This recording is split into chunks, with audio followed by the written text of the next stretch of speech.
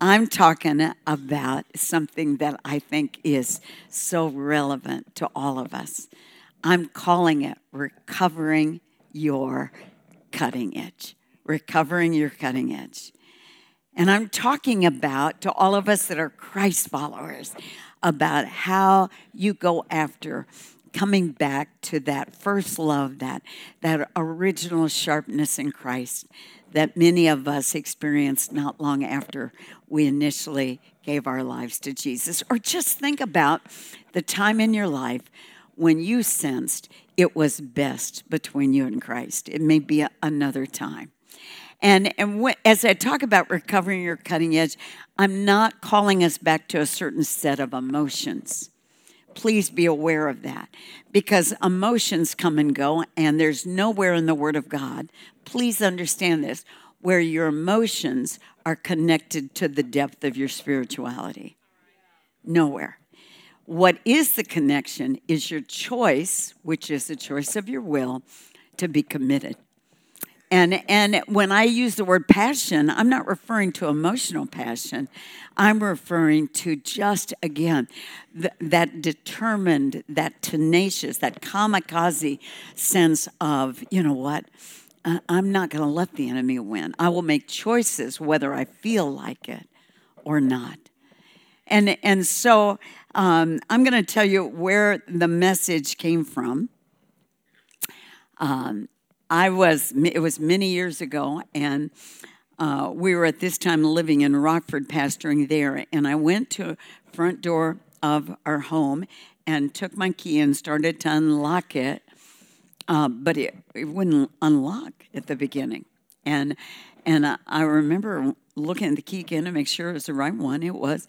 So I put it back in, and most of us have had this experience before. I played with the lock for a while, and finally the lock came open, whereas before it had always effortlessly opened.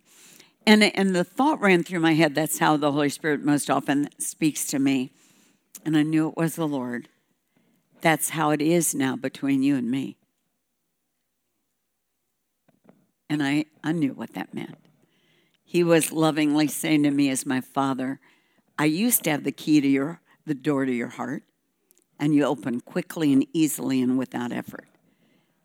But now I have to maneuver it a little. I have to be careful. I have to just fit it right, because some of the edges are no longer as they were, sharp and clear before. I think only people who are very new in the Lord may not resonate with me when I say there have been countless seasons in my life when my spiritual cutting edge wasn't there. That doesn't mean you backslidden. That's not what I'm talking about today. That just means life goes through journeys and seasons, and if you don't fight it off, your best days spiritually are behind instead of ahead. And countless times that's happened to me. And I think, again, most of us would resonate with it. I commented in the first service, I remember being a new Christian and going to church and noticing almost with fear that people who served the Lord longer, 5, 10, 50 years, it seemed to me that the longer they served the Lord, the less full of his love and commitment they really were. They were girls who were at Lavish, you'll get this, they were old wineskins. I talked about that at Lavish, not new ones. And they were easily cracked and bumped and all sorts of things like what we talked about at Lavish. And I remember thinking, Lord, I don't want to be that. See, you can live 20 years of Christianity and not be 20 years old really in Christ if all you do is relive the first year over and over again. But I wanted to grow. I wanted to be more fiercely committed to him. I wanted to have the fruit of the Spirit cultivated more in my life. So listen to this passage. It's going to be kind of our anchor passage for this morning. 2 Kings 6, verses 1 through 7. Matter of fact, if you don't mind, read it with me off the slides and read it with a little feeling so that you're not depressing when we hear you read. Read it out loud with me, will you? the company of the prophets said to Elisha, "Look, the place where we meet with you is too small for us. Let us go to the Jordan, where each of us can get a pole, and let us build a place there for us to live." In other words, hey, our Bible college or our Atlanta Leadership College, a place in our dorms too small, let's build a bigger one. Thanks. Because the company, in another reference, called it the Sons of the Prophets. These were men that were training for the work of the Lord underneath Elisha. Keep going and read it. And he said, Elisha, "Go." Then one of them said, "Won't you please come with your servants?" "I will," Elisha replied, and he went with them. They went to the Jordan and began to cut down trees. As one of them was cutting down a tree, the iron axe head fell into the water. "Oh, my Lord," he cried out, "it was borrowed." The axe was borrowed. The man of God asked, "Where did it fall?" Where the axe head fall? Keep reading. When he showed him the place, Elisha stuck a stick and threw it there and made the iron float. But listen to this. "Lift it out," he said. And then the man reached out his hand and took it out. So he pulled the axe head out. Now, let me divide the message this morning into two segments so you can track with me. What kind of person does this happen to? Who has the spiritual cutting edge go on the blitz? And secondly, how do you recover that cutting edge spiritually when it happens? Because again, it will happen to all of us who are Christ followers, and it will happen, goodness, I've lost track of how many times in my own life. Let me briefly hit the kind of person this happens, so you don't think this is just for the bad guys. Quite the contrary. First of all, it happens to what is called in some of the versions the sons of the prophets. They were basically the Atlanta Leadership College gang that were saying, "I want to be the best I can be for God." And so these were not people that stayed on the spiritual edge. They were all-in people. Number two, I think this happens to people with spiritual growth and vision. Because remember, these guys were saying to Elisha, the Bible college is too small. Let's build a bigger one. And I love that this amazing church is launching an exciting new campus. You know, how awesome. Let's build a bigger one. Let's make a bigger house. And so they weren't the people standing on the sidelines saying, nah, we don't want to mess with that. We like it the way it is. They were saying, they have vision. They wanted not only for numerical growth, but you sense that they wanted to grow as people. And then last of all, understand this. As I read this, they were young men submitted to biblical authority because they were looking at him and they were saying, "How do you feel about building a new one?" They weren't saying, "We've heard from God and we will build." They asked how they felt. And then they went on. They didn't say, "Old man, we don't want you around." They said, "Come with us. Come with us. We'd be honored by your presence." See, lots of times we forget this. To have spiritual authority, we have to be under spiritual authority. Do you hear that? See, I still have a pastor. My husband is with Jesus now, and he was obviously my primary spiritual authority, but I have a wonderful pastor back home, Dennis Rouse, who, whether I agree with everything he says or doesn't, which I do, by the way, he's breathtaking, the issue is I better make sure my spirit is submitted. Youth leaders coach in the cadre. I have a board of directors. They just run that. I better understand. They may or may not go with me on certain things, but I'm submitted to them. And so what I want to say to you is these guys who were the man who was part of this company who lost his axe head, they were not losers spiritually. Basically, I want you to remember that this happens to the best. The very best of us can have moments of saying, "Gosh, it's not Jesus between you and me." Again, not backslidden, not going to hell, but just not what I would want it to be. So let me jump in quickly on how do you recover this? How do you recover your spiritual accent? And lots of times when I would do a message like this, I just reach inside of me. And I think, what have I had to do through the whole run? So let me unpack it for you a little bit, if you may. And I'm going to uncover. I have allergies. Anybody else have allergies? And I've now taken 2 of the little pills that are supposed to dry me up. But my sinus cavity doesn't know it's supposed to be dry yet. In Jesus' name. All right. So how do you recover your cutting edge? Verse 5. It says there that the man who dropped the accent off said, "Oh, it was borrowed." Now catch that. That's really important.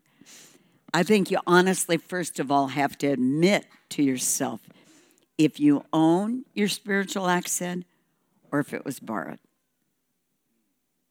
I have to admit that. I have to say to myself, Jeannie, is your heart as big for God as your ministry? Do you catch that? See, I can forever double talk and manipulate and make excuses for myself, or I can honestly admit, hey, for this season, I've let it be borrowed a little bit. And you know what? There's nobody who does, nothing wrong with having other people pour into you, everything right about that. But you have to own your own accent. Nobody can do that for you. And for so many years when Sam and I senior pastored, and I'm sure your church doesn't have any of this because you're all spiritual, but the churches we pastored, occasionally people would leave the church because they'd say Sam wasn't anointed enough or the worship wasn't anointed enough or all the silliness. Listen, folks, it's not their job to give you your spiritual accent and sharpness. It's not their job. And so I had to acknowledge sometimes when it was borrowed that I had allowed nothing but hand-me-down revelation, which, again, nothing wrong. I want to grow as they preach. I want to grow from moments like Lavish, but it can't just be that. And I wrote on my little iPad here, most people don't want a revelation from God. Instead, they want a man or woman who had a revelation from God. They don't want to pay for their own digging in the Word, reading when they're bored out of their mind, underlining, saying, Lord, I'm not coming off these 5 verses till something stands out to me. And then I said, listen, please know that this guy who lost his axe head could have just as easily joined the crowd and kept going through the motions of beating down the trees, because I envision there were a bunch of them cutting down trees at the same time, a bunch of noise, a bunch of racket. He could have just kept the stick going and probably, kind of put it down here when they got together, and nobody would have known. So understand there is that moment of honesty that if you're wise, you have with yourself before Jesus, just like many of us this morning are having, where you're saying, hey, I'm not a bad person. I'm not backslidden. But, hey, the axe head is not as sharp spiritually as once it was, which, again, I want to repeat for the 3rd time. I'm not talking feelings. The modern church, that's why I wrote that book, Finding God When He Feels Far Away.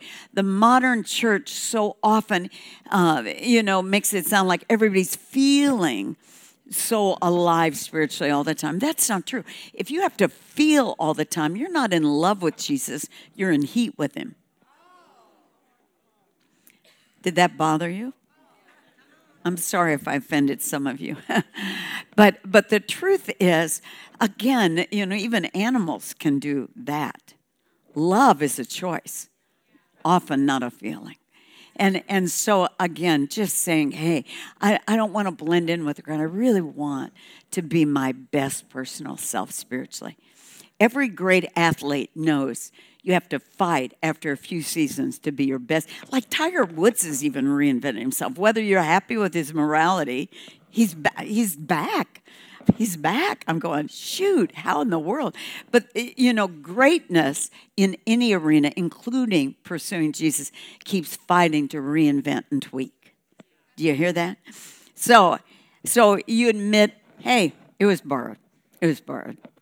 Then how do you recover your spiritual cutting edge? Verse 6, and the man of God asked, Elisha, in other words, looked at the guy who lost his accent and said, where did it fall?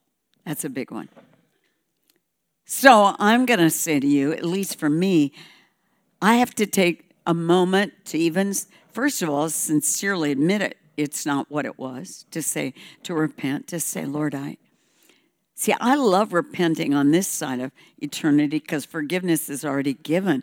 The Word of God tells me that as a Christian, I'll stand before two judgments. One, the great white throne, heaven or hell. Second one, the judgment seat of Christ, where my works will be tried by fire. I'd a whole lot, the Bible says that let a man examine himself. I'd a whole lot rather repent for things here than stand before him one day and have him say, Jeannie, enter into heaven, but it could have been so much more. And so you again, where did it fall? You take the time to not only repent, but even equally important, you figure out where you lost it. Where'd you lose the accent? Where'd you lose the spiritual sharpness? Now, I'm going to give you some of mine. Some of the places I lose my sharpness, and maybe you'll resonate with a few of them. I lose mine when I get too busy, too tired, when I've allowed my schedule to become just too stacked.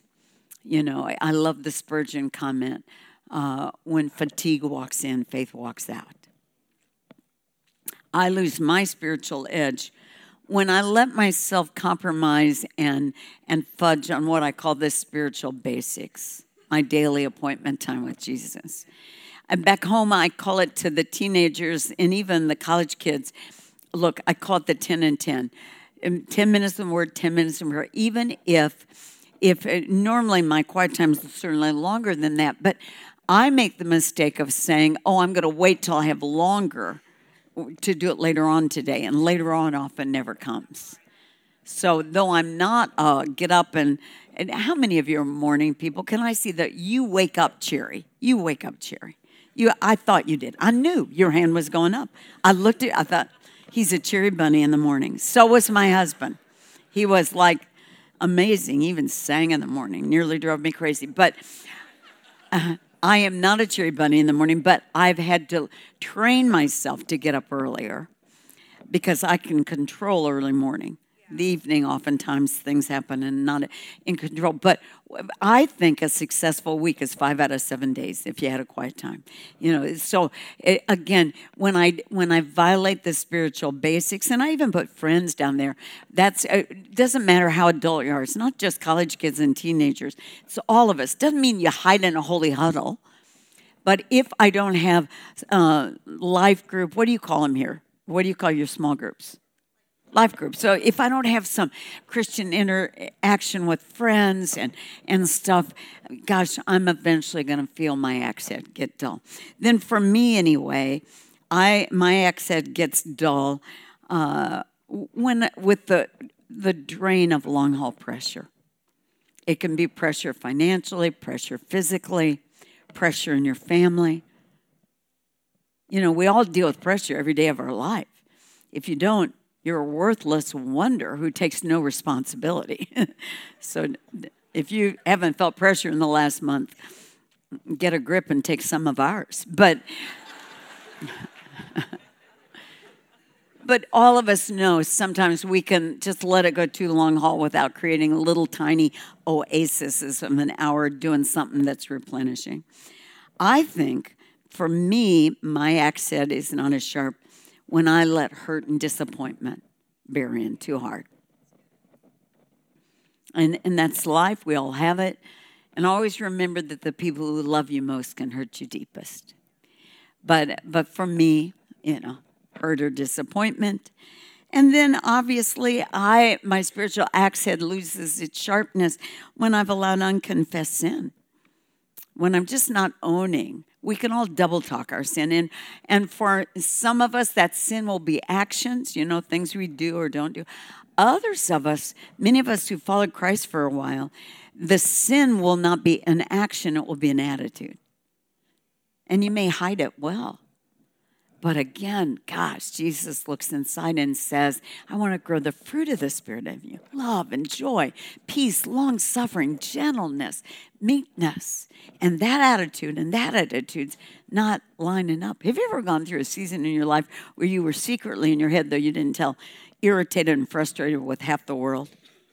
You're a loser, you're lazy, you're ungrateful. I mean, just start down the list. But when those seasons come, it's me.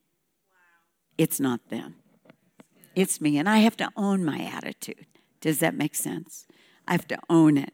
And then last point I'm going to tell you when I say, listen, you got to figure out where the axe head fell, how you lost it. I lose my access when I focus on pleasing the wrong audience. I'm a people pleaser. Part of it's a strength because I love deeply, but it works against me as my weakness. Watchman Nee says, beware the horses in your life, for it is precisely where a man or woman is gifted that they're dangerous. That's Watchman Nee. And so I deeply love authentically. But on the other side, that can be negative. I can be a people pleaser. I've made much growth in it. Over the run, much growth. But yet I have to watch it or I focus on pleasing the wrong audience. And I said to the girls yesterday, whoever or whatever breaks your focus breaks your calling. And so I have to say, Lord, I'm running this thing. I'm playing it out for an audience of one. I may not, other people may misread, misunderstand, but I'm going to have to let that rest. Though easily, for me, lots of times that's tough. Last of all, how do you deal with it? And I'm being a bad girl, and so I apologize. The senior pastors here don't do this, but you're the last service in, so I'm letting myself have more fun with you. So I promise I won't do it much more, but I just looked at the clock and went, ooh, I'm in trouble. So everybody else here, they get out at the right time. I'm the guest speaker. I'm the heathen. Act like you have to go to the bathroom and leave if you're bored with me. All right, so I've done it before on other people. All right.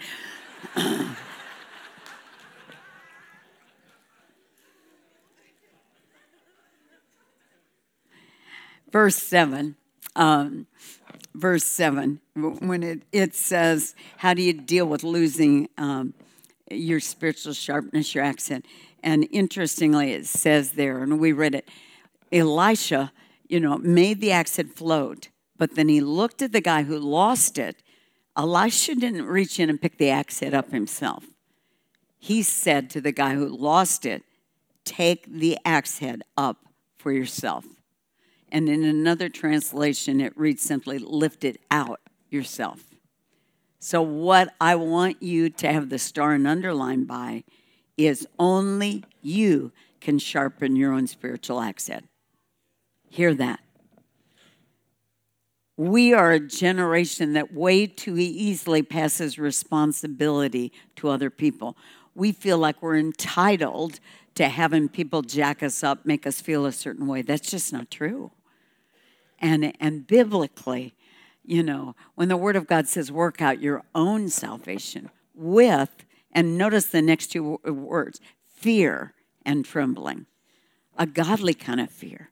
The sense of saying, Lord, I don't want to keep making excuses, but I'm going to own my own spiritual sharpness. And for many of us, this is a beautiful morning to say, hey, again, nobody's bad, nobody's backslidden, but saying, I want to be more. Does that make sense?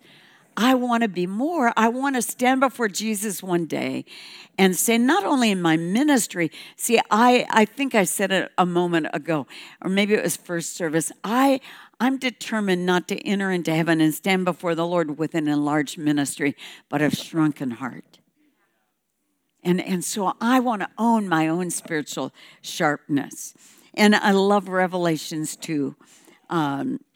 There's verses 4, and then it goes on to 5, where he was talking to the church of Laodicea and saying, hey, you've lost your first love. I hold this against you because you've forsaken your first love. And then go to the next slide. Up there, please. There you go. Begin to, and this is the next verse, do your first works again. In other words, he was saying in that translation of the church there, listen, what did you do, your first works? Like in the time that you recall that you felt like you and me were the closest we were. And I want to keep stressing because, again, in contemporary church world, everything is feelings. You recognize that feelings are the new facts of the 21st century.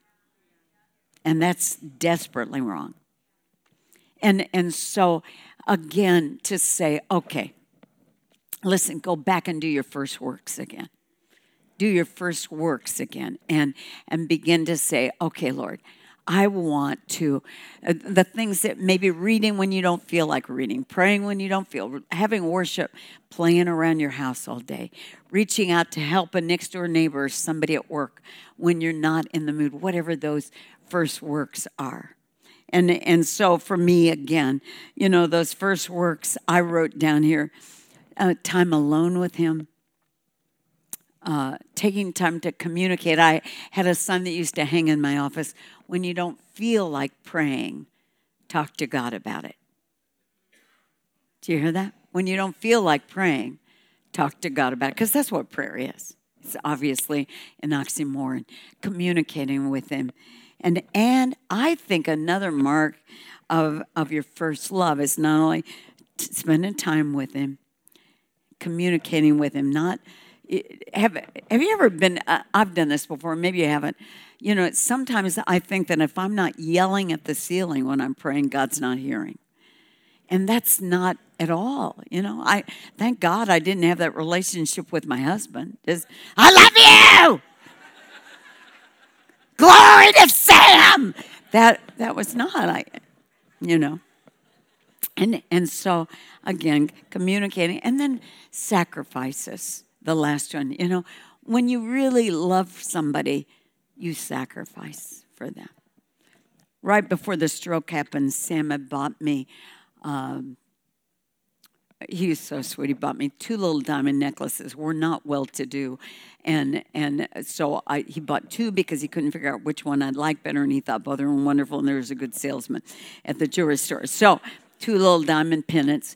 And I secretly thought I'm going to take them both back because I knew they were sacrifices. I knew I could slip them back on the credit card and he probably wouldn't even see it. And fortunately, but unfortunately, the stroke happened before I had a chance to take them back. And I was ever so glad because I took one back, but I kept one that I wore yesterday, just when I need to feel him especially close to me. But he sacrificed always for me. That's what love does. And love isn't usually sacrificial just financially. Love is sacrificial in time, in emotional energy, all of those sorts of things. And so I said on my notes here, I think many of us have our spiritual relationship go a little cold with the Lord because we let it stop costing us. And by that, I don't mean just monetary things, emotional energy, investment, time, all of those things. Where am I in all of this? I thought interesting is I'm about to tell you a true closing story and then give you an opportunity to respond. I'm listening to myself. I know exactly what, and it's not, I'm very much a Christian. Don't everybody come around to me. You always have well-intentioned people going, I could tell something was wrong. Oh, no, just shut up. Yeah. Just shut up.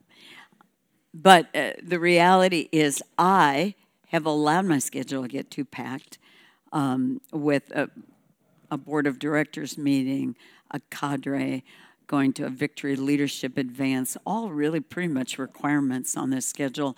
I leave here and then get up about 4:30 tomorrow. We leave for the airport for another leadership commitment that I'm speaking at another conference. Got a retreat for 800 high school students right around the corner.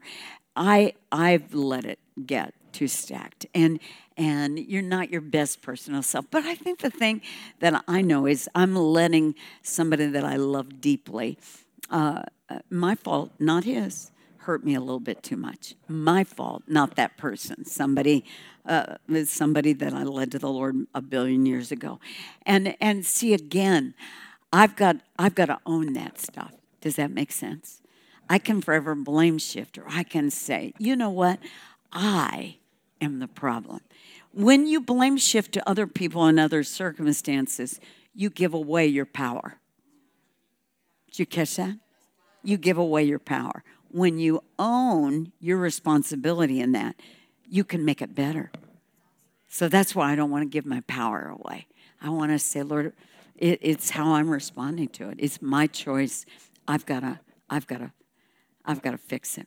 And so let me tell you a closing, supposedly true story that is such a motivator to me. Stories told about high school football quarterback. He was in a country town where, and we all relate to like those mystical football or basketball teams, like if you've ever seen Remember the Titans or Friday Night Lights or Mighty Ducks, for crying out loud, yeah, go get them. But he was playing as a senior, as a quarterback for this country team, but his junior year had done really well. That's why they made him quarterback. But his senior year, and all the athletes in the room understand, you just can go through time periods where it's just not happening. And it wasn't for him. It wasn't going well. And so, they were heading into their big game. It was senior night. And that country high school, like most colleges, high schools, had an arch rival. And so they were going to play.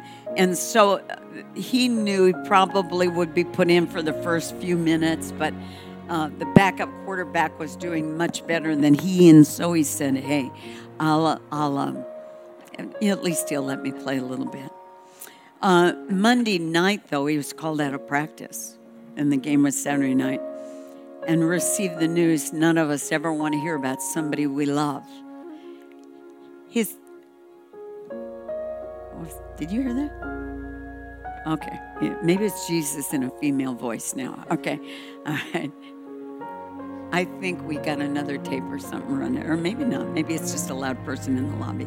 So the beauty was he was called out, and the beauty was he'd been very close to his father, but he received the news that his dad had had a stroke, much like my husband had, but the stroke had kicked an aneurysm into reality, and so he raced to the emergency, and then was there when his dad took his last breath.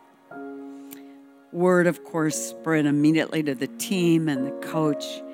The next day, the coach, being a man of integrity, was on the seniors' front doorstep, just saying, "Listen, I know I can't make it better, but I just want you to know that on behalf of all the guys on the team and myself, gosh, we're so sorry.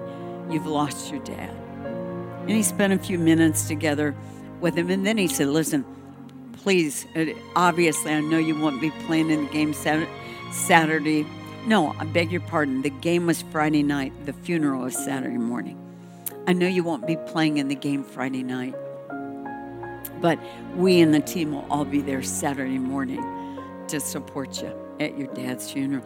And the senior in high school, the quarterback, got real amped when he said this. He said, "Oh, Coach, no, I know I've had a bad season. And I know you may not be able to keep me in long, but I'm begging you. I want to play in that game worse than I've ever wanted to play in my life. I'm begging you, sir, respectfully. At least let me start. And then if I don't perform, you can pull me out." And the coach was taken back by that. He was just trying to be kind to the young man. He said, "Gosh, yes, of course, but I just thought with your dad's funeral and all of this, you wouldn't emotion." No, I really want to play." And so you're fast forwarding and figuring out the end of the story, or I wouldn't be telling you. When Friday night came, that senior in high school played like a man from another world. The passes were all magic.